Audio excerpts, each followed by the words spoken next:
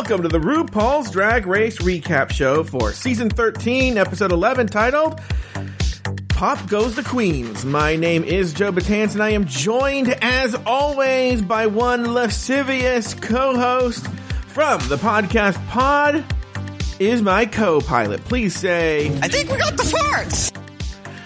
I knew you were going to do that one! I knew it! Then why didn't you call it? I knew that was going to be the one. To Taylor the Latte Boy, why didn't you call it then? Why don't you say it's going to be the one? It's going to be... I think we got the farts! It was going to be either that one, or it was going to be, y'all got low blood sugar.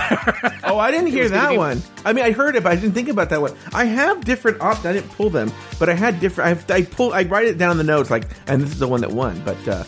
Now, the one with the farts, when he said that, I was just like, that's gonna be the one he picks. There were a couple other hello. There were a couple other contenders. By the way, people over at Patreon who were listening live, they got their money's worth today, because we did... I'd say. Yeah, they got a pre-Just Between Us Girls. Then we did Just Between Us Girls. Mm-hmm. And then Dickhead over in Scotland decided to poke fun at me. And then there was a whole 10-minute post Just Between Us Girls. You know, a previous version of Joe Batance, pre-depression Joe Batance, would have blocked Dickhead. Yeah. You know? Now I'm just like, I just changed his name to Dickhead.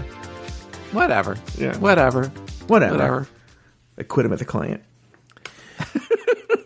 Any news, Taylor, that you want to share with any drag racing? I saw that this is like Drag Race Australia. Oh, by the way, I was talking to Taylor the other day on the phone, and we were talking about the different seasons. And Taylor was like, he goes, well, you know, we have All Stars coming up, and Drag Race Down Under, and Drag Race España. And I was like, who the fuck? Drag Race España. España? Yeah, and at first I thought he said Drag Race Australia. I'm like, he wouldn't say España, and I think it's the phone, and he goes, no, Drag Race España. Do you want? Well, that's what it's called.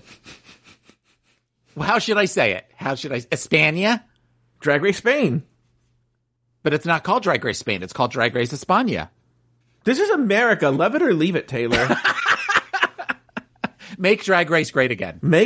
Please. Please, somebody, please help us make Drag Race great again. Yeah. But you know, I was thinking, you know, I made this pledge. I'm going to tell you something. I made this pledge that I'm only going to do the flagship US show, All Stars, and Dragula. And I'm going to stick to this pledge. But listener Haley Sklans commented on Patreon somewhere in talking about Drag Race Down Under that her mom, as we know, Haley's mom, was excited. Has got it going on, but she also... Sorry, too easy. I love that song. Isn't it Stacey's mom? It is Stacey's mom. But anytime you ever say Haley's mom, in my head I always go, has got it going on. But okay, so... But, she goes, oh, I can't wait to hear Laurie and Joe do the Australian accents. And I was like... Oh no. Because we would get NatPat90 as the Australian person, and then me and Lori going, hello, NatPat90! Hello! Put another ship in the Barbie! We're going to talk about Drag Race! We're going to talk about Drag Race! Yeah. I don't know. I'm kind That's not a queen, that's a queen. Yeah, we just make those jokes all the time, and just get the Vegemite. And go get us in your house. Hey, this Karen from... It looks like it's in your house. This Karen from Finance... Do you know about this Karen from Finance drama? I know there's a queen named Karen from Finance that's been famous for years that other queens talk about, that she's got such a great name. Was she problematic? Oh, yeah, it's been a problem for a couple of weeks because she used to... So let me tell you... So I was talking to somebody, I don't remember who it was, and they were saying, oh, what do you about this Karen from Finance drama? Because she collects those, like, you know those old... black Cupid dolls, but when I say black, not only are they making fun of African Americans in a very racist way, but they're also literally the color black, which no human being is, you know? and they're super racist with like just. I'm not going to get into what they are, but we all know what they look like, right? We all know. Those of us of a certain age know exactly what you're talking about. Yeah. Usually our grandmas had them or something like that, but he collects them. His boy persona collects them. And so I wasn't necessarily apologizing for that because that is weird. But I was like, oh, but that is a thing people do and they've done and stuff like that. Like that's, and I was even saying it's mostly old people. I go, I mean, it's weird, but some people collect it in an almost kitsch way, Yeah. So I was kind of explaining that to this person. They go, no, but he also has a tattoo of it. And Karen and I go, that's weird. Oh, that's not good. That's strange. Right, that's taking it to a Where whole is the tattoo? I don't know. I know she has since gotten it covered up, right? Okay. But had a tattoo and would, I guess, put it on social media because people have pictures of said tattoo. I think on the leg, I'm imagining. And it's problematic, to say the least. Okay. You know what's funny, too, is how are you fair? Because today we're going to talk, I know what I'm going to talk about. I'm assuming you're talking about the same thing, is the patent unfairness of the show. And, yeah. And, yep. And how do you do a show where Karen from Finance is so famous and so beloved, but also one of the contestants on Drag Race Down Under is one named Art Simone, who already has a show on Wow Presents Plus. So how are you fair to a person who's already done a show for you on the platform? I don't know. Well, I mean, I'll be very interested to see, but yeah. That's going to see. Well, let's get right into it. This week, the queens test their Drag Race knowledge against the pit crew and then promote their brands by creating a commercial for their very own soft drink. Simone and Rosé both snag a win, while Utica and Tina Burner land in the bottom two and are forced to battle it out in a lip-sync battle for their lives. In the end, Utica snags a Shantae You Stay, while Tina Burner is asked to sashay away. Taylor the Latte Boy named 2 things you liked about the episode and 1 thing you did not. There were a couple of things that I liked that were slightly different. This felt like a different mini challenge than we've ever really seen before. And I would love for this to become a staple of the mini challenges every season, of whether it's either past Drag Race history, or even if they focus on one season, but they don't tell the girls which season it is, where they just say, today we're going to be talking about season 6. Today we're going to be talking about season 8. And it was interesting to hear the pit crew talk. I don't know that we've ever heard the pit crew talk before in a previous season. The other thing that I liked about the new stuff was the idea of having the previous season's winner, come and talk with the girls and talk a little bit about this particular challenge. I thought that was really great. I love Jada and was happy to see her. I thought she looked beautiful. I also kind of love that orange seems to be sort of one of her signature colors, and I love the color orange, so she just looked amazing. The thing, and so that's one thing. I'm kind of combining them into one thing. The other thing was some of the looks on the runway were so polished and so amazing. We'll get to that more when we talk to the looks, that it was fun to watch. And I just thought of a third thing too. Can I say the third thing? Sure. I actually cheered when Rosé won as well, because I really liked Rosé's, and I was a little sad that, because I kind of almost liked hers more than I liked Simone's, for reasons that we'll talk about when we talk about the commercials. But I was just like, I was genuinely happy for her. The thing I do not like is the goopery and the clear, there's always been sort of this unwritten, we kind of know before the season starts, they have a basic running order of who should go home when.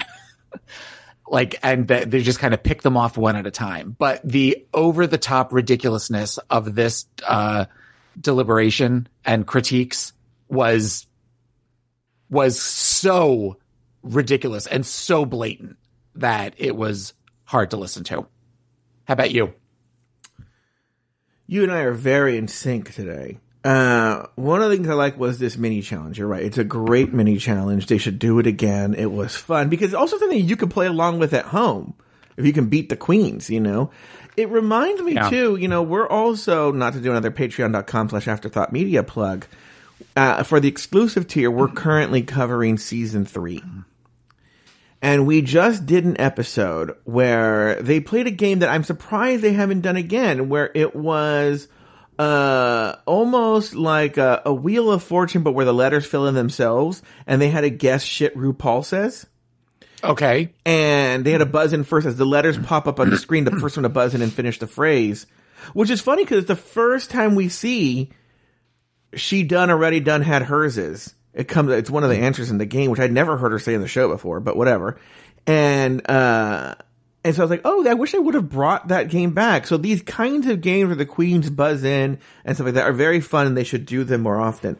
Next, I was a big fan of the looks, not necessarily all of them. I mean, for instance, Candy's was a problem, and there are a couple other ones that I have quibbles with. But the actual theme was different from what they usually do. In my notes, I actually said the Boulet brothers are shook by how much the show, because a lot of these looks would fit in very well with Dragula, and not all of them, but a lot of them with would've. some tweaks. Yeah, with some tweaks, but like Utica's look could have easily been a look that would have been on Dragula. And so I really like the theme of the look. That was a really good theme. It's so funny. I have typed out notes, actually, that I do.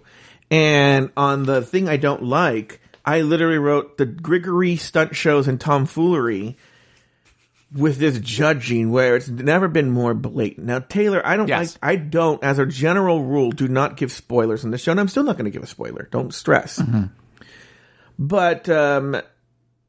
But remind me, or can someone who's listening live remind me maybe around the reunion time about this conversation? Because at some point in the episode, I'm not going to say when, I'm not going to say anything, they literally spoil the entire show. As someone who hosts a show called The Rumor Mill, we're talking about spoilers, they literally spoil the editors. Maybe they're doing a little slight joke for themselves. Spoil the entire show. And I was like, oh, that's bold, right? During the main episode or Untucked? I'm not going to say anything. Okay. But they spoiled the whole show.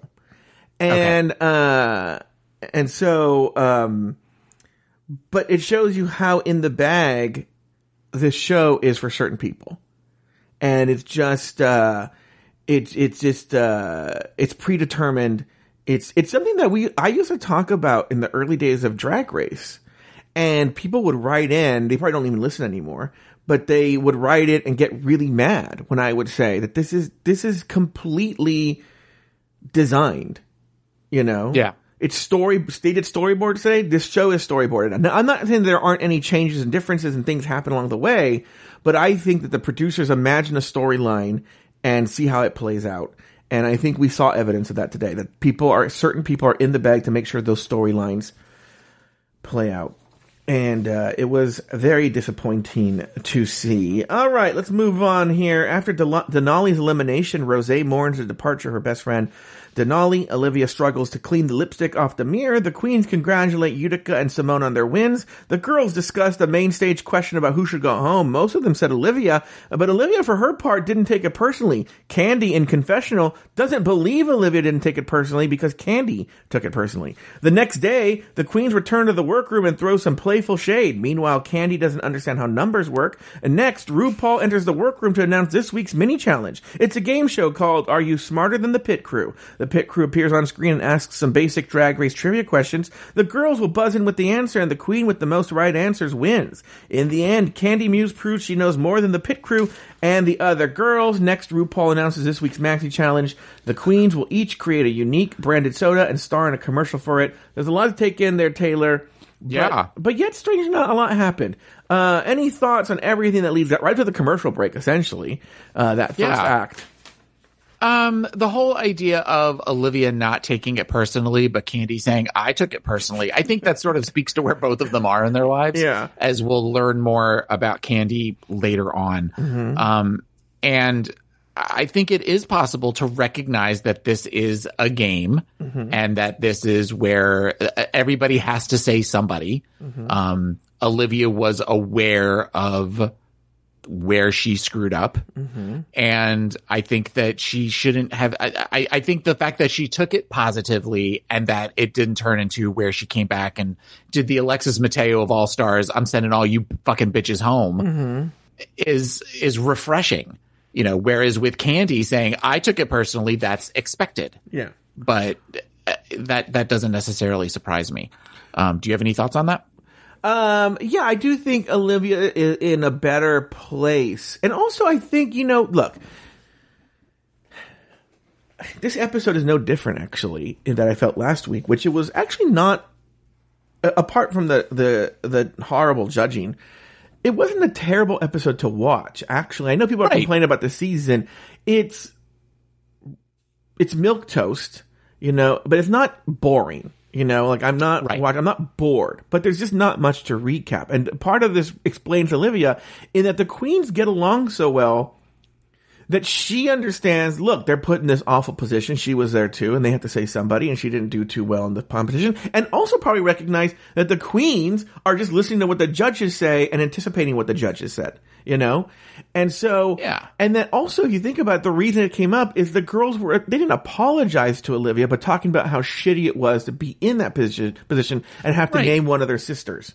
You know, and they all talk about the fact that they say the dreaded question every season. So they know at some point this question is going to be asked at least once. I feel like it's been asked more than once in previous seasons. Yeah. So it makes sense that, you know, somebody has to be picked, and sometimes it is everybody kind of gangs up on one person. And if she did the worst out of everybody when everybody was getting glowing reviews, they should have all said her name. Mm-hmm. And she recognizes that. Yeah. That shows maturity for somebody who's as young as Olivia is. That shows a sense of maturity and recognition where you own it. Mm-hmm. You own that you didn't do a good job.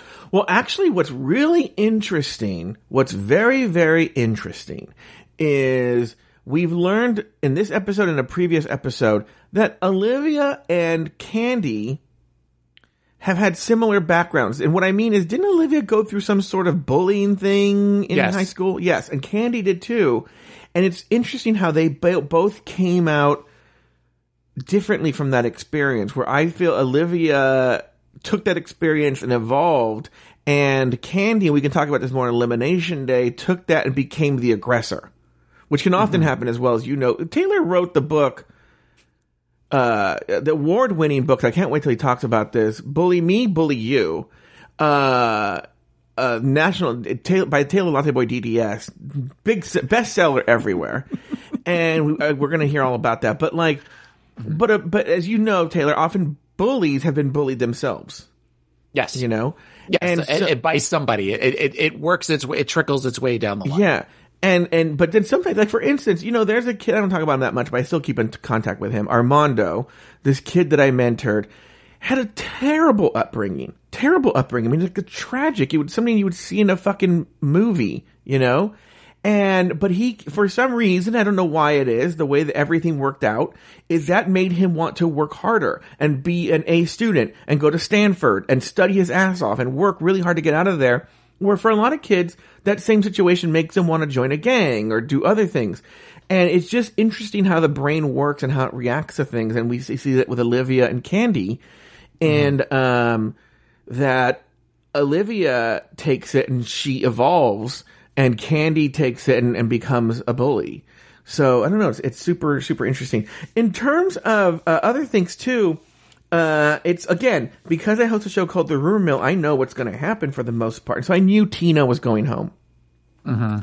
And there are little bits of, which this show does it all the time, but they're more obvious when you watch the show and know what's going to happen, where Tina says prophetic things. Like in this segment and the next and later on, the next day, she says things, well, you know, I can still come back, or I'm due for a win, or something. I don't know what she says. Something like that. And you're like, oh, bitch. See you later. Oh, you poor bitch. I'm like Laverne and Shirley waving bye to the bottle with the glove on it, you know? Tina being the bottle. Don't make fun of her drag like that. Exactly.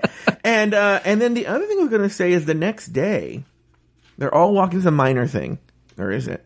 They're walking in the next day. And I just catches my eye because I have an eye for this. Utica, they've mentioned this in the show. Utica has a big old fucking swinging dick. When she's walking in the next... Really? Oh, my God. It is like a baby's arm holding an orange, just swinging in the wild as she walks in the next day, super happy, you know? And she's super tall and lanky, so that's all of that helps as far as with length and girth and Yeah, I don't know how that kind of girthy stuff. it is, but oh my god, well, I was like, hello, Utica. Can we talk about the fact that I had no idea that the one pit crew guy was Latinx? Did it turn you on that he was? Yeah. when he asked the question with the accent, I kind of was like, huh? Yeah. I'm sorry. What, Poppy? What did you say? It's funny that you say that. I've started calling Aiden Papi, and you can tell he gets like the shivers. You know, like he likes it. Mm-hmm.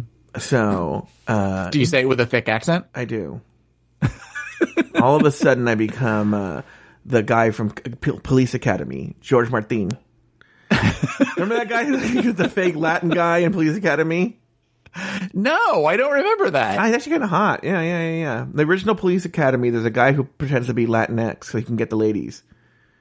Mm-hmm. Okay, I will have to go back and somebody will post in the chat a picture of this guy, and then I'll go, oh, I remember. Speaking of big dicks, this is Steve Guttenberg. Legendary. And you can see it a lot of times. You look at his early movies, he's wearing little short OP shorts. Mm-hmm.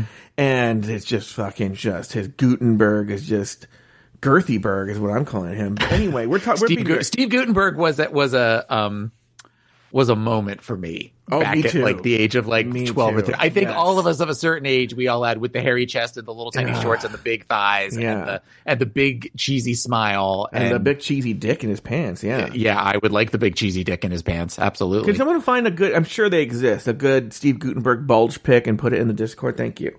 Yes. All right. Have you said everything you have to say about this? Oh, go ahead. Okay, so then the next day was the mini challenge, which we liked, and I kind of said what I wanted to think about that. I have a question. What is, if you do you drink soda? Do you still drink soda? You drink Diet Coke. I love Diet Coke. Okay. Have you always been a Diet Coke girl, or did you drink like full on sugary drinks before? And if so, what were your favorites? I think I was a fan I would have these moments. It's always Coke, right? Yes, absolutely. Always Coke. I don't understand these Pepsi people. I think it's just Mormons or something like that, right? But, like, I won't go to Taco Bell or any Yum brand company and eat there because they only serve Pepsi.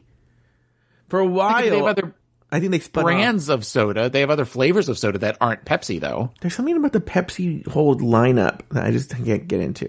Okay, I have a caveat with that, but okay. Like, I prefer a lot of the Coke brands. In fact, even my new brand I promoted, Topo Chico, is owned by Coca-Cola. But anyway, but Diet Coke, for some reason, I just literally, like, it's not even like, oh, because it's sugar-free. I prefer the taste of Diet Coke. That is just a flavor thing. I just like it, Okay. But why are you asking? No, just as a conversation point. I mean, I haven't had soda in almost nothing 3 carbonated.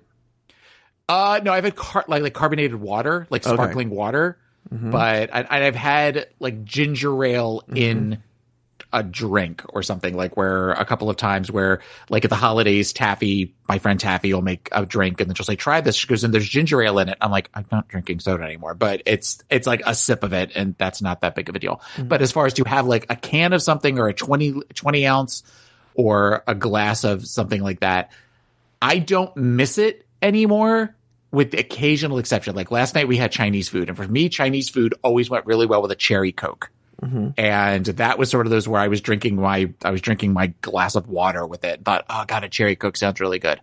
We grew up as a Coke family, and with the one exception of Mountain Dew was like the only Pepsi brand that I still really liked, and that was that deep into my non-adherence with my diabetes days.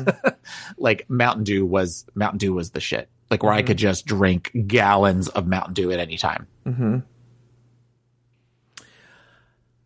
I can't get into Mountain Dew. I tried. I know our friend Adam Burns, during there was some sort of natural disaster that was going to happen in Arkansas, and he went to the supermarket and posted a picture.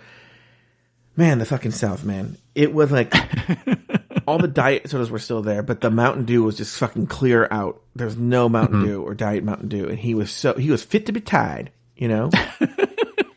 And you just will not try Diet Coke or even a Coke Zero. You don't like either, right? No, honestly, I wouldn't try any of the diet drinks just because, one, they all have the aspartame, and I always feel like that leaves a weird taste in the back of my mouth.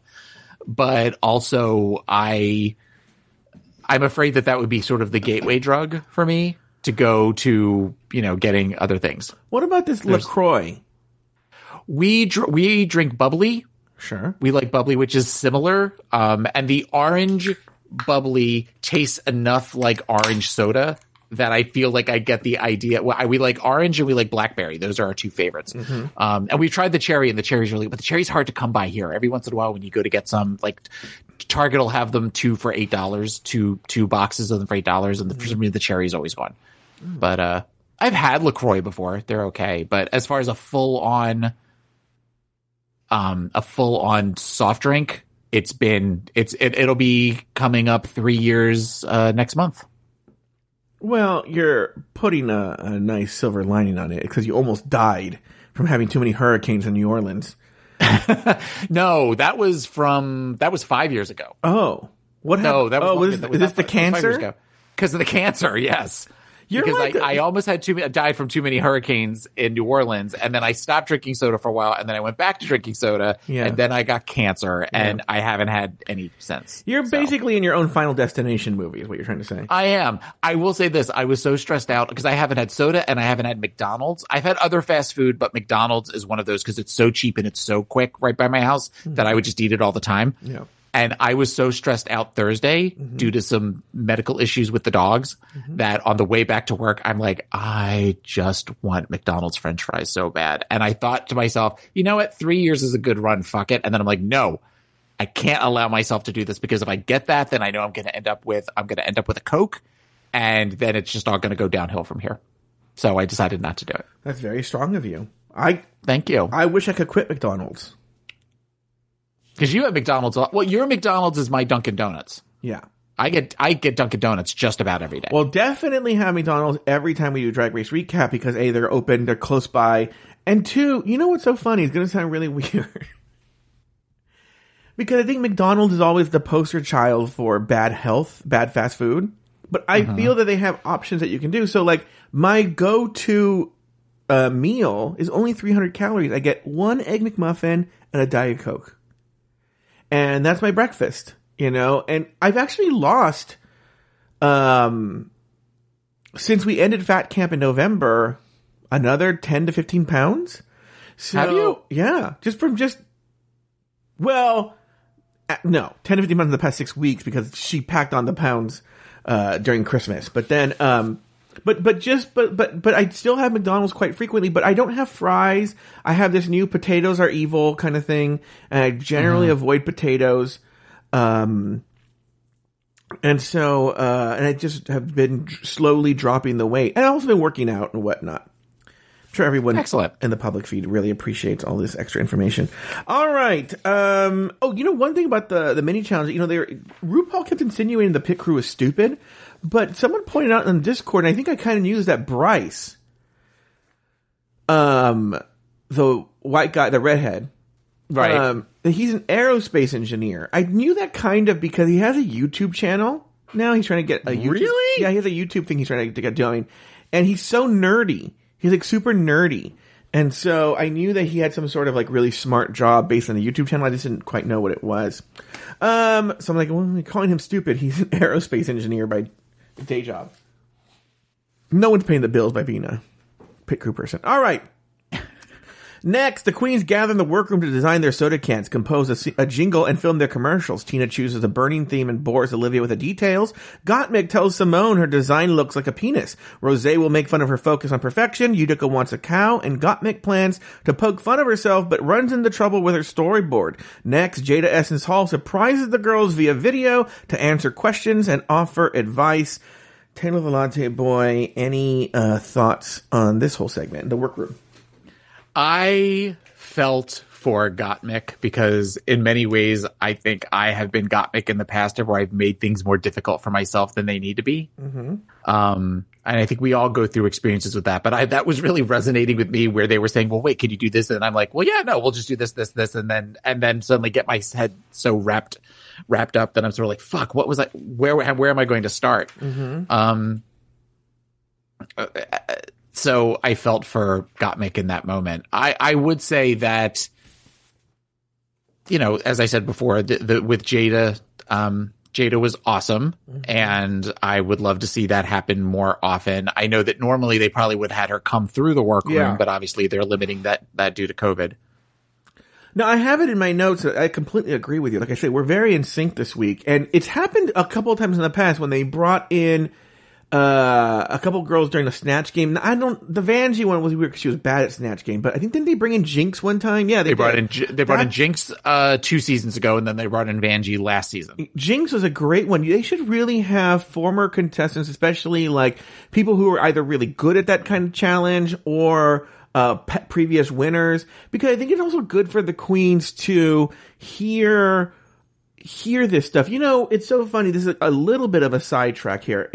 I was talking to AfterBuzz TV and Afterthought Media personality Jay Ellis yesterday, and we were talking about, you know, a lot of people have been complaining about the length of this season and whatnot, and some people, anyway.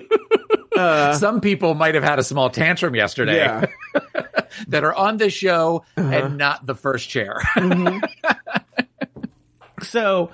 Is that LaCroix refreshing, Joe?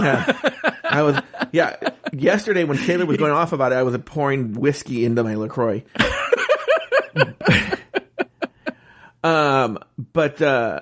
Anyway, Taylor was doing very much Chinatown. She's my daughter. She's my sister yesterday, because he was like, well, I have to be here for the finale. I can't miss the finale. I have to see my mom. I can't be here. I have to be here for the finale. I have to see my mom. And I was like, well, pick one.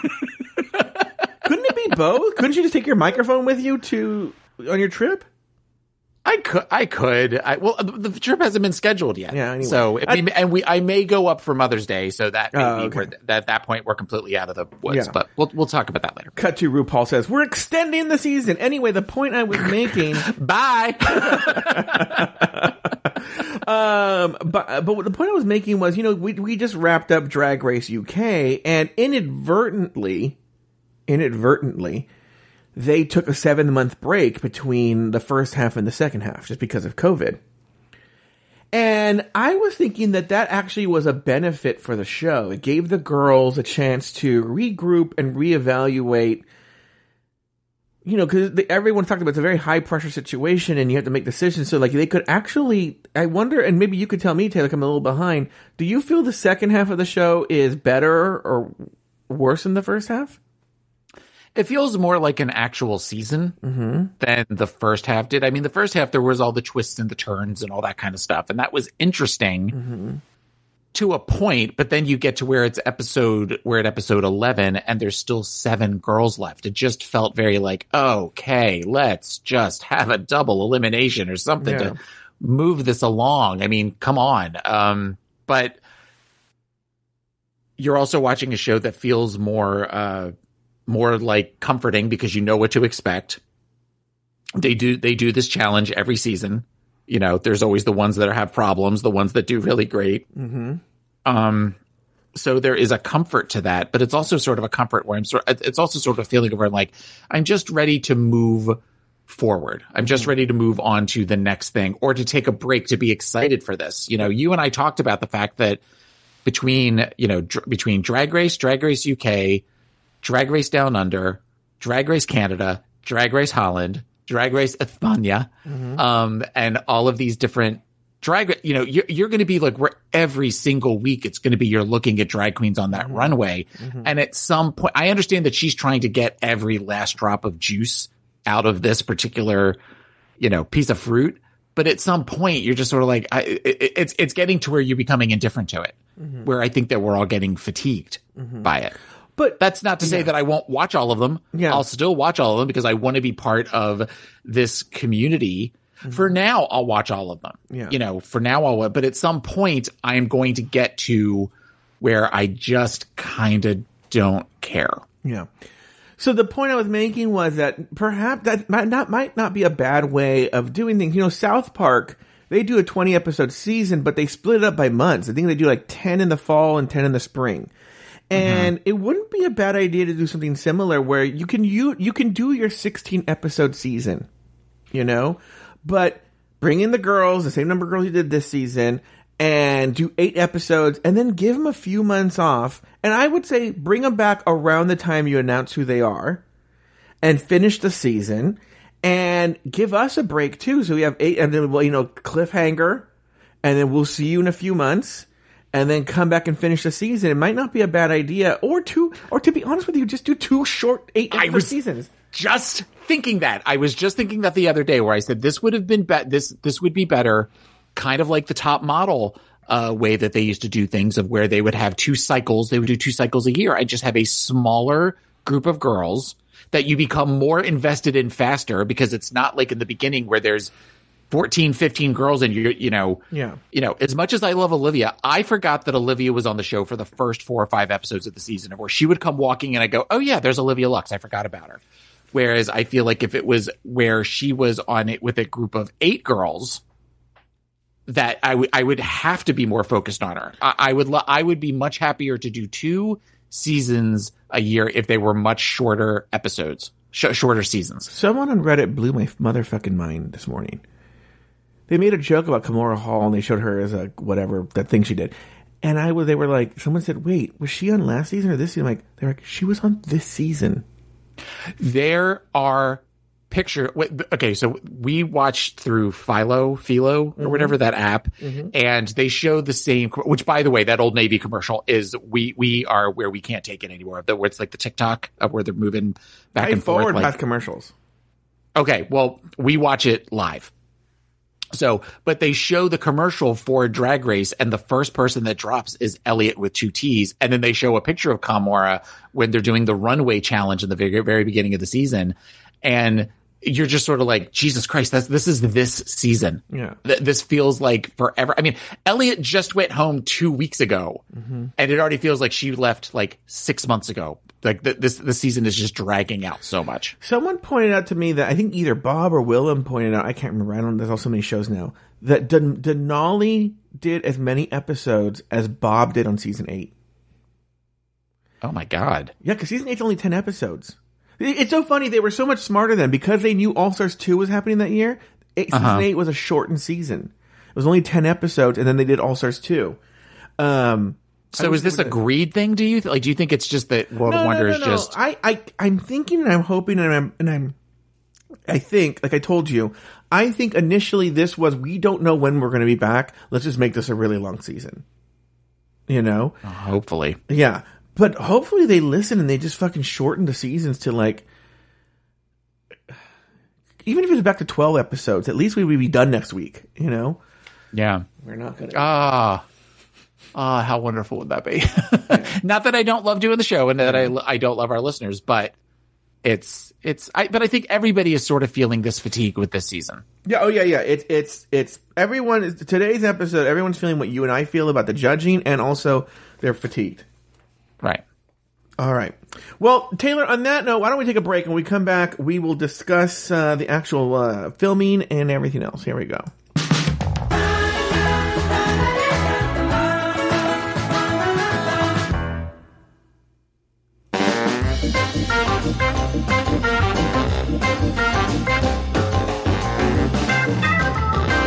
Yeah! Alrighty. Now we're back. What an exciting break we had there. Yes. Thrilling. Next, Ross Matthews and Carson Kressley coach the girls as they film their commercials. Tina Burner rushes around the set and struggles with her lines. Rosé makes Ross and Carson laugh. Olivia smiles too much. Simone impresses. Utica brings her dead cow, Clara, onto set. Candy rushes to make sure she finishes. And Gottmik confuses Carson and Ross with her sexy farts. Taylor, any thoughts on the in-studio part of this show? I thought Ross as a director was really good. Mm-hmm. He seemed really much like he knew what the visions were, or knew how to direct them to get certain things. everything. It was sort of the gamut of what we expect with this, as far as that some people seem to have no idea what they were doing, particularly Gottmik. And then there were other people that you could tell really knocked it out of the park. I love Simone. Let me start by saying that I love Simone. Simone does the same character every comedy thing, every improv or anything where she has to write the skit or anything like that, where she has the one hand that she has up along her side and she has the wrist down with kind of where she sort of looks like she's like, clutching a dollar bill kind of thing. And she does the swing around and she says something in a way that's very smart and very funny, but with the same cadence and the same tone. But it makes us laugh every time. Similar to, we've used this, and we know they're friends with Gigi last season, where she always kind of did the Kate McKinnon sort of, where we're going to talk really low and we're going to talk really, very monotone sort of thing. It's something that works for her. It's just sort of like, okay, this is the third time we've seen this, I feel like. And I want something a little different, as far as if we're going to be acting in something, I want to see something a little different from her. I don't personally have a problem with it. And what's funny is on this particular episode, where it's about branding, and we'll get to this when we get to the critiques, it would make sense for her to do this because it's part of her brand. And on the main stage, she got praised for it. And I don't want to get too into this right now, because we'll get into it when we get to the main stage, but then they criticize Tina for doing the same thing. Yeah. And so, in this challenge, you get a pass, in my book at least, for bringing your brand to this challenge. Go ahead. Okay. I mean, I guess that makes sense if you look at it as a branding challenge, then that does make sense. I just wish that there was something else to it. Yeah. I mean, it was one of my, it should have won. It should have been one of the two winners. I just feel like we've seen this, even to put a slight nuance on it would be something a little bit different, but I don't know. That was just sort of my thought about all of those, as far as the actual recordings of the commercials. Also, I feel like this is the first time they've told us they each get 30 minutes. I feel like in times past, they haven't said you have 30 minutes to do this. They've just said, okay, you're on the clock, go. And we've never been told the actual amount. I feel in the early days they did. Oh, did you live in a haunted house? No, my chair. I need a new chair. It squeaked. Oh. That was my chair too. Oh, can't you just do WD-40? I could. I don't have any WD-40 here. I think we got the farts. That's what I think. So, if for some reason you brought this up before, and I don't know, the Jada thing, it never occurs to me. I never think about it. Now, maybe that's just my Simone. Oh, you said Jada. Sorry, she's on this episode. Racist. I know. All black queens look alike to Joe Batanz. They do. Anyway, well, there goes Haley Sklans and her mom. Bye. like Laverne and Shirley waving by at the bottle. I do not think all black people look alike. I think her name is just on the tip of my tongue because she was in this episode, and because she's black. Okay, now,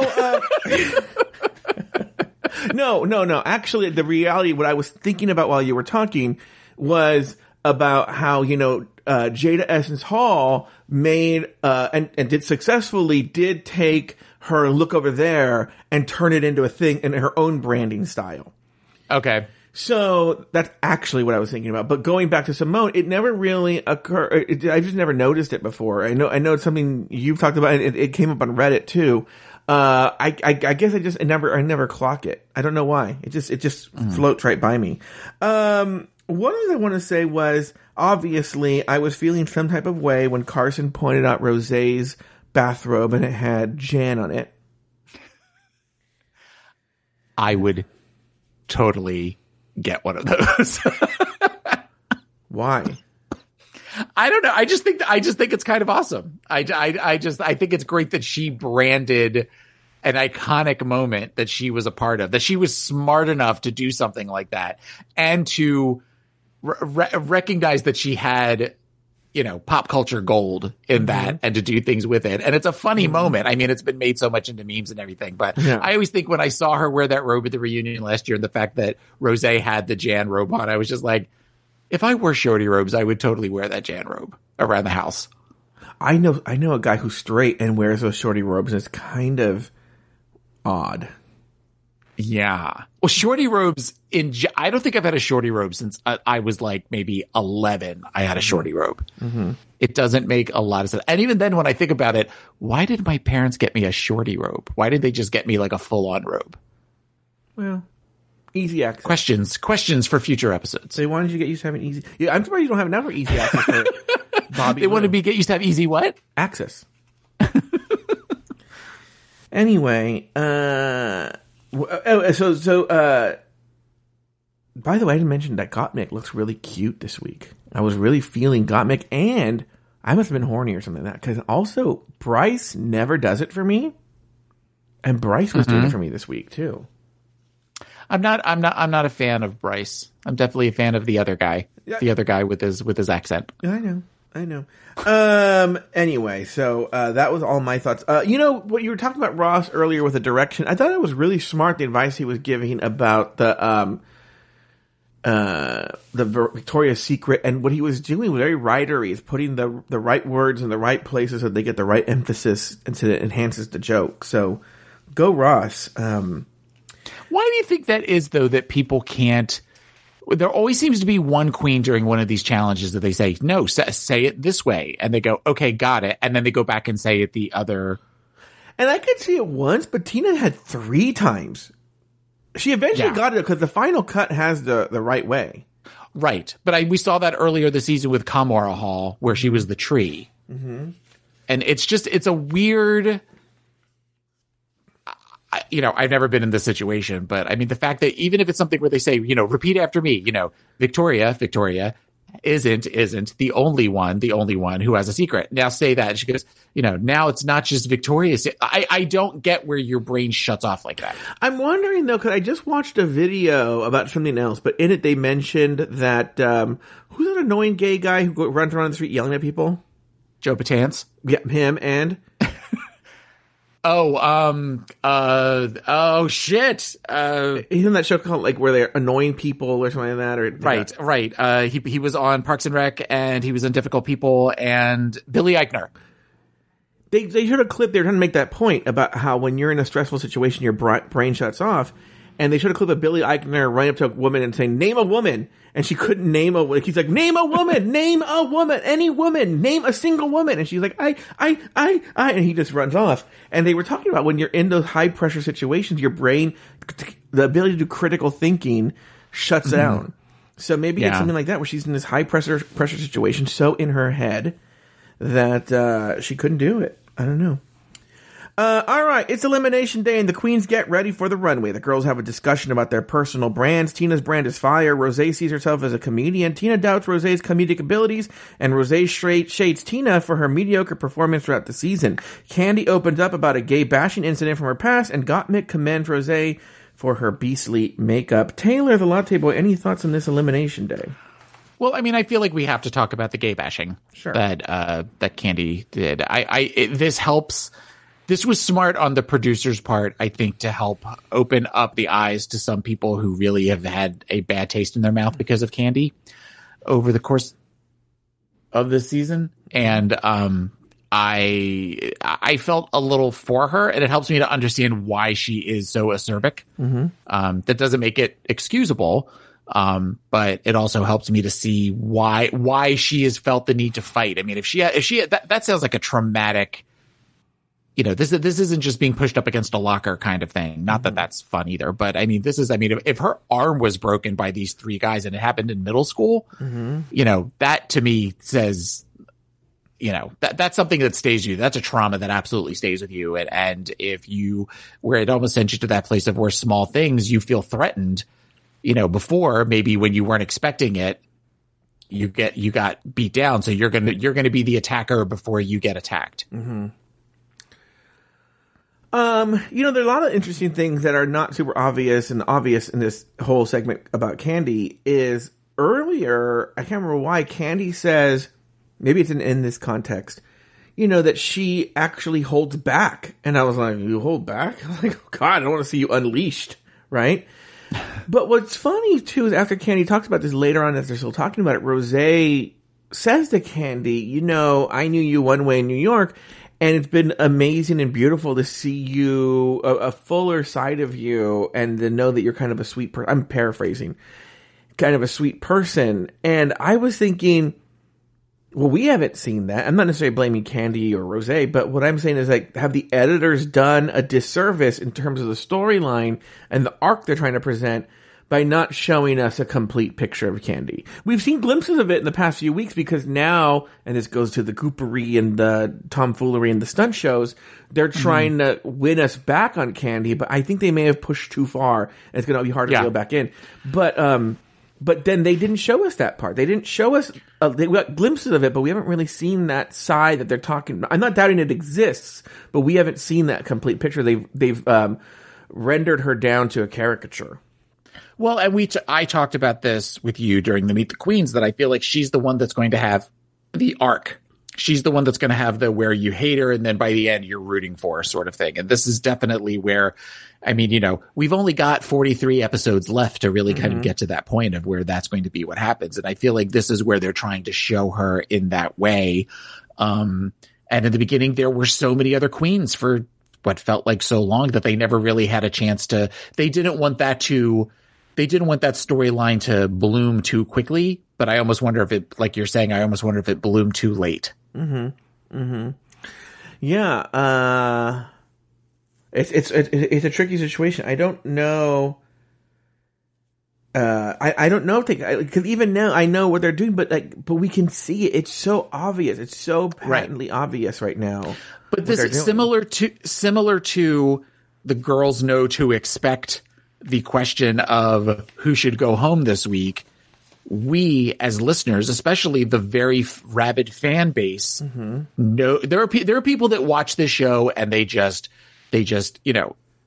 pop a bowl of popcorn and they just sit and they don't think about it. They just watch drag queens. And that is most people. But then you've got people like you and I and a lot of the people that are in the chat room right now and a lot of those hardcore listeners and the people that go on Reddit and the people that follow them all on social media and stuff that are very much of where we know what beats to we can tell almost immediately which ones are going to be in the top half versus which ones are going to be filler queens.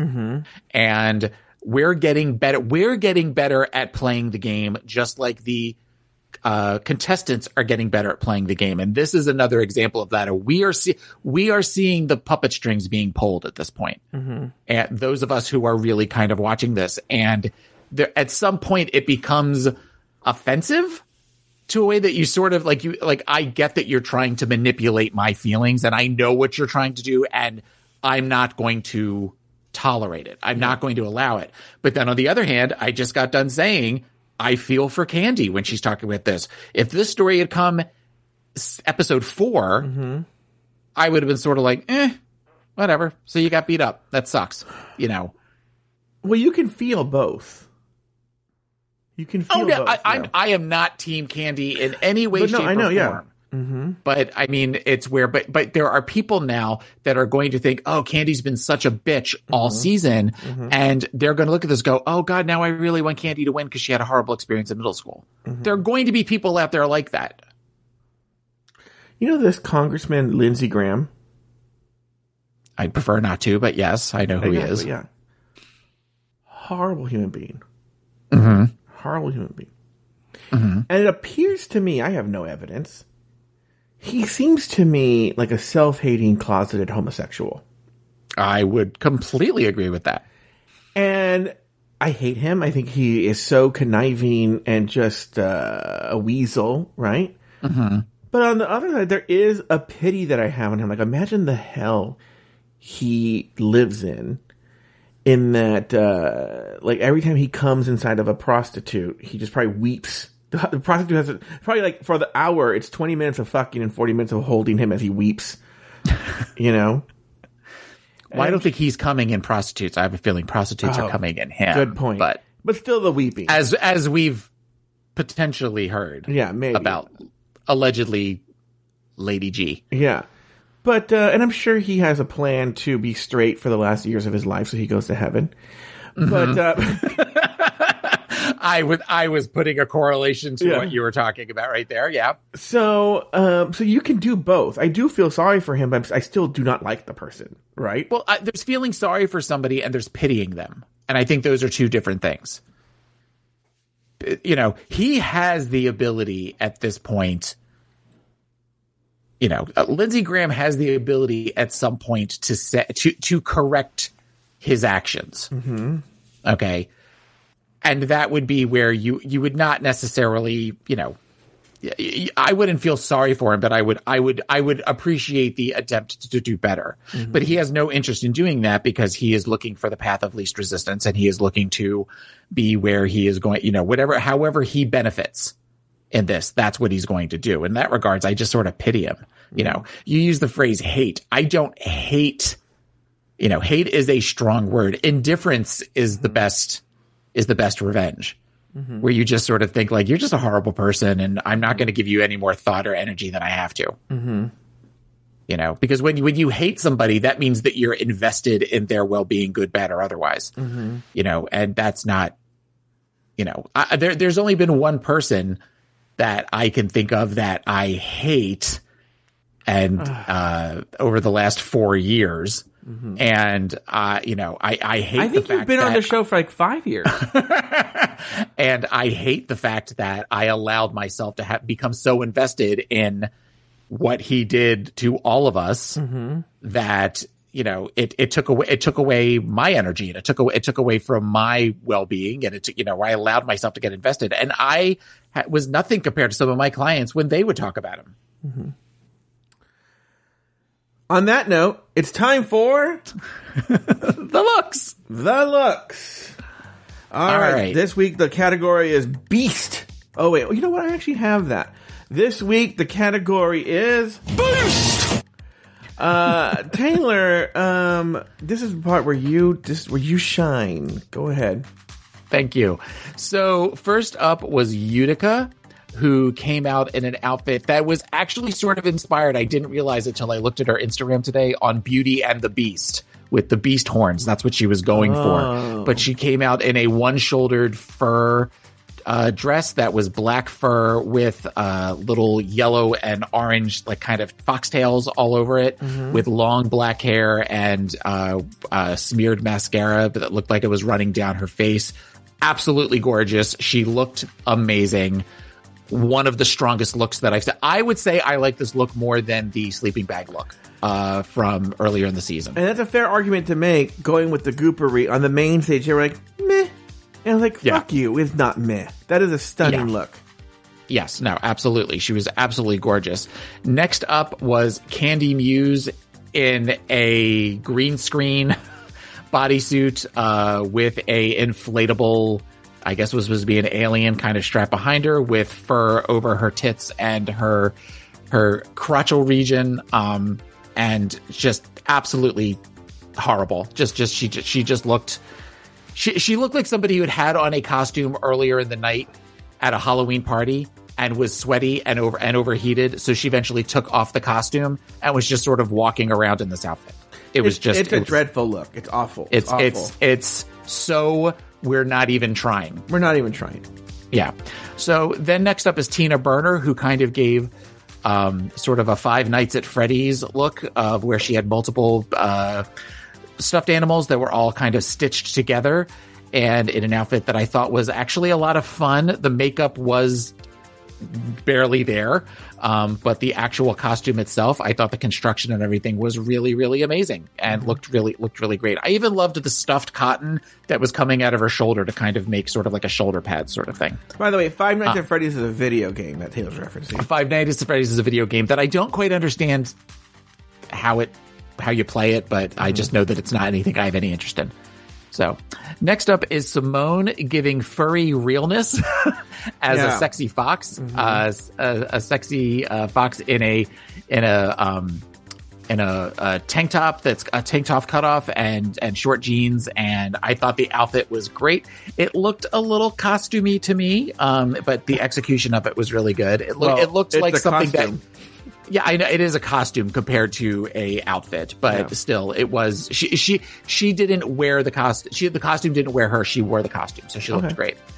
Next up is Gottmik and her nipples coming out in an outfit that was supposed to be sort of like a demon face with large eyeballs as her shoulders. A great executed outfit. I thought it was really great. I loved her hair, kind of this sort of Elvira, sort of big beehive, Mars Attacks kind of thing. I thought everything about this was really great, really well executed. I am tired of looking at her nipples, however.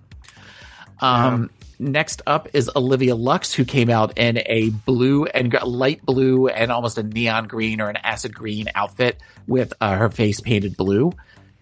Looked great. I thought another well executed outfit with a lot of texture and patterns to it. So there was always something to look at, particularly if you looked at the actual bodysuit itself. There was lots of details and things to look at in that regard. And finally, we had Rosé, and Rosé came out looking sort of like a devil in... This is going to go down as one of my favorite outfits of the season. Because this was flawless in how she executed this. Everything about it, there wasn't any exposed skin. That was her natural skin tone. The outfit itself was just amazing. I love the fact that the fingernails were all super long and pointy, so it just extended the silhouette to some degree of it, and the hair, everything about it was, there's not a single thing that she did wrong with this look, and it's incredible. And those are the looks. Wow, that is a very concise. When someone has to be somewhere, someone's a little concise. That's not why I just was thinking about this last night, and I know the ones I liked and I know the ones I didn't, and so I figured I could just burn through them really fast. All right, now let's talk about the commercials. We don't have to necessarily go through each one unless you want to. We can give hot button takes on them if you want, but let's talk about the commercials. Let's talk about Utica's first. Utica's your hot take on it. My hot take on Utica's was that it was weird, but Utica is weird. Yeah, it was weird. But you know what? They were talking about the whole, like, I wouldn't understand this and I wouldn't get the whole thing. And it reminded me in some ways of the Skittles commercials, where if you did a series, like the first Skittles commercial or the one that they show is of the guy on the beach that's milking a giraffe and he's pouring Skittles out of the giraffe's udders. Have you seen that one? No. Are you okay? Are you high? No, it's one of these where Skittles has a series of commercials like that. But that one in particular is very where you watch, you're like, what the fuck am I watching? But if anything, it makes you remember the drink. So I would think that a drink like that would actually make you remember, the drink, plus the whole idea of the licking the can and stuff. I thought that it was, I thought that it made sense to me, in that regards, because she is so weird. And then where she's doing the weird thing where she's just randomly running through a field. And I thought that the critiques were not fair, but I feel a rant coming on shortly. So we could discuss that more then. Well, again, I wouldn't have it didn't make any sense. I wouldn't have a problem if it didn't feel so much like the thumb was on the scale. And so they were, in other words, it's a fair critique, but yet other ones that made no sense or whatnot were praised. Even though I don't know if any of those got praised, but I don't know, man. I don't know. So, next one, I just put weird. Candy Muse, her commercial. It was horrible. It was awful. It was absolutely horrible. It made no sense. This is one of these situations in which it is the laughter. Like, you can tell when Rue is really laughing at something and when Rue is doing I have to laugh because I've got to keep this person on for another couple episodes. And that's clearly what this was. Yeah. And the timing was off. And again, I understand that it's branding, but it's Candy doing the exact same thing that Candy always does in everything she does. Yeah. And that combined with the look, I just sat there with my mouth open while they were talking about where they were all heaping praise on her for this incredible commercial that was just utter bullshit. It was awful. It was just bullshit. It was awful. It was awful. The laughter felt so forced and so fake. I wrote, maybe someone explain to me, what was the name of her drink? K what? The K special. The K special. Is that some sort of special K drug joke? Yes. But, like a K-hole kind of thing? But they were laughing as if it was super funny, and it was not good. It was just not good. And it seems like whenever she says like bitch, they just think it's so funny when she says bitch. We saw this when they did the improv one where they were like how funny she was, and she wasn't funny. It's like they're trying to sell us something that it's to be honest with you, as much as RuPaul hates Donald Trump and the Republicans, it feels a lot like that same kind of propaganda that the Republicans do when they make their weird points, you know, where you're like, what are you talking about? It almost makes us wonder. It almost makes you wonder how often have they done this to us in the past? But this is just so blatant. This is so beyond the pale that we didn't necessarily recognize that we were told to love particular queens because they told us, you know, they told us over time that we were supposed to love particular queens. But it was by far, she should have been in the bottom for that. She should have been in the bottom. And if they were trying to send Utica home, maybe they weren't. Because, okay, let's talk about Tina Burner. And the sentiment on Reddit is behind, I don't know if you feel the same way that I do, but is what I'm going to say right now. I know there's a lot of sentiment that feels the same way I do, which is, I think we all felt it was time for Tina to go. That her time on this show was coming to an end. But it shouldn't have been this way. The means don't justify the end here. And the story producers, obviously, or the producers obviously felt it was time for Tina to go. And so they just fucking jammed that in, like in the peg trying to go in the square peg trying to go in the round hole. And trying to make that fit. Because I watched Tina's knowing she was going to go home. And was like, let me see for this piece of shit. And it was clear. I understood it. Did I say it was the funniest thing ever? No. But we just seen Utica. We just seen Candice. I didn't understand what the fuck was going on. This one, I see where she's going. It makes sense. It sells the brand. To her brand. It speaks to her brand. Does she landed the Victoria's Secret joke because they edited it right? And like, it was a competent, if anything, it was a safe commercial. Yes. It was safe. Yes. And her look was safe. She's just safe in this season. And for her to be in the bottom two, when we can make arguments for almost everyone except Rosé and Simone, is ridiculous. She should have gone home, but not this way. Right. No, I think that it was I thought that it was going to be Utica versus Olivia. Well, my husband and I were talking at the commercial break. I said it was going to be Utica versus Olivia so that they can send Utica home. And was very surprised when it was Tina in the bottom.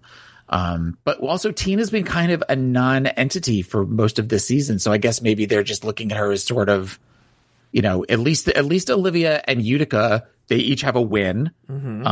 And they have where they bring something to storylines, whereas Tina's just been sort of in the background this whole time. So maybe they just sort of thought it was time for her to go. But I agree with you. That's fine. But the justification they have for sitting at home does not make any sense. And it rendered everything they did. It doesn't make. Did you watch Untucked? Yeah. Okay. And she talks about that. Yeah. I checked all the boxes. I did everything they said they were supposed to do. They were talking about the fact that it speaks like it's kind of like what my brand is, you know, that just feels like, okay, well, it's the housewife thing. That's my brand. That's what I do. It makes sense. But what's funny is that Olivia and Simone start to work the logic backwards because they've obviously heard the critique and they somehow justify it in their head. And I go, how? It doesn't make any sense. Gottmik's commercial was awful. All right. And the look you can kind of say was like, we've seen that. It's so funny because they're telling Tina they keep doing the same thing. And they're not wrong. The red, the yellow, and the orange. But Gottmik does the same exact shit. We see her fucking nipples every single motherfucking time. Everything's exact. Not to say the looks aren't good, but it's the same fucking thing every week. Well, she changed up her makeup this week. Okay, great. So did Tina. You know? So... it's in the same episode. They're giving, it's psychotic. It's psychotic. And so they should just be honest and be like, oh yeah, you know, whatever. Anyway, let's move on. Simone was fantastic. I thought it was great. It was funny. Simone was funny. It was very funny. As much as I said the thing about the cadence and the voice and everything, it was a fun. We laughed at it, and I almost wish that they don't share some of the jokes when they're showing them recording it. Yeah, because I feel like it would have more of a pop to it if you actually saw the commercials, without seeing the jokes that are involved in it. Like when you're actually watching it the full time. Gottmik, her commercial. Horrible.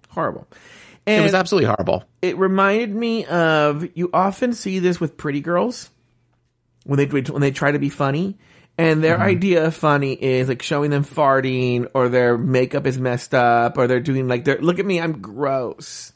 I'm so gross. Like I'm gonna drink and water's gonna pour all over me, and you're like, okay, that's not funny. Like to them, they're making a dumb face, and so that means they're funny. And you're like, oh God, that's awful. It was awful. It made no sense. Anyway, Olivia's was boring. This is boring. Olivia's was boring and poorly acted. So I feel like she should have been, there was a possibility that she was going to be she was in the bottom. They just told her she was safe. Yeah. But not great, because of the fact that they talked about the fact that she's smiling all the time. I mean, and that is a good note. I mean, you're supposed to be miserable, and then you find this soda, and then suddenly you're happy. But I mean, the fact that she couldn't necessarily do that, she couldn't take the notes. I mean, you are really making an argument as to why Olivia should have been in the bottom too, which you said earlier, because was her commercial horrible? No, but it's worse than Tina's. And was her outfit horrible? No, but it was worse than Tina's. So, like, just on points alone, she should have been in the bottom two with Utica. Even though you can make... I don't know that... I don't know the argument can be made for... I would say that Olivia's outfit and Tina's outfit were on par with each other. They were both about the same. Even then, if you're looking at points, Olivia's commercial is just a notch below Tina's. Mm-hmm. Yeah. No, I that's why I said, during the commercial, I said it's going to be Olivia versus Utica, and then they're going to send Utica home. Yeah. And that's But they could have done... happened. I mean, they could have done that. I don't know. Rosé was great. It was a fun commercial. She made fun of herself. I love the fact that she kind of was making fun of Michelle's critiques the whole time. So, but that's similar to last season with Jada making fun of her Grey's Anatomy character in her commercial. So kind of bringing it back. And that also is showing that she's paying attention to what they're saying. Mm-hmm. Yeah. Back on the main stage, Simone and Rosé both win the challenge. Meanwhile, Tina Burner and Utica find themselves in the bottom two and forced to engage in a lip-sync battle for their lives. The song, My Humps, by the Black Eyed Peas. In the end, Utica cheers when she hears Shantae, You Stay. That same old weird homeschool kid thing. Meanwhile, Tina Burner is, next week you're going to hear her dancing in like, woo-hoo-hoo, Meanwhile, Tina Burner is told to sashay away. Taylor the Latte Boy, any final thoughts on the episode? Let's talk about the lip sync. Let's talk about I loved Utica's lip sync. I thought Utica's lip sync was fun. And the fact that I think that she had her eyes, the contacts in, helped with that whole creepy. At one point, she looked like she was floating along the back of the stage at one point, and it was a really fun lip sync to watch. Whereas I felt like Tina was at a disadvantage with that outfit, for one thing, because she couldn't necessarily show a whole lot with her body.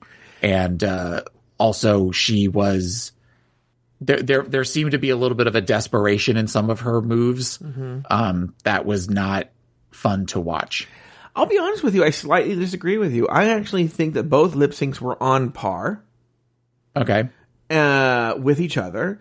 And once again, I think they wasted the double Shantae a couple weeks ago, and they probably should have done it here. You could have made an argument. Like, they were both... You could have, but, I mean, between the two, I enjoyed Utica's more. Okay, that's fine. They were on par for me. Like, they were both very different approaches to the song. What did you think of this choice as a song for a lip sync? I didn't think it was a good choice. It's a weird, because there's a lot of male singing in it, or a lot of male rapping in it, but it's a fun song, just similar to Drag Race UK ending with I'm Still Standing, which is an Elton John song. It was fun. It was I'll be curious if they include more male lip syncs in the future, similar to the way they do it with Drag Race UK. Mm-hmm. All right. Very good. Any other final thoughts on the episode? Nope. All right. Well, that's going to do it for this week's episode of RuPaul's Drag Race Recap. Be sure to join us next week and every week as we continue to discuss, dissect, and deconstruct each brand new episode of RuPaul's Drag Race Season 13. So, for Taylor the Latte Boy and myself, sashay away until next week.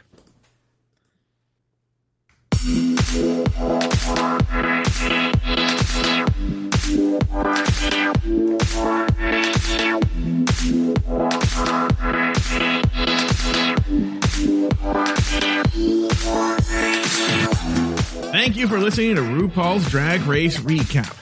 Have something to say? Email us at dragracerecap@afterthought.media. For more Drag Race and LGBTQ content, support us over at Patreon at patreon.com/afterthoughtmedia. You can follow Tanner the Latte Boy on Instagram and Twitter at PIMC Taylor. Follow Joe Betance on Instagram at Joe Betance. That's JoeBetance. This episode was produced by Luke Stamen. Drag Race Recap is an Afterthought Media podcast.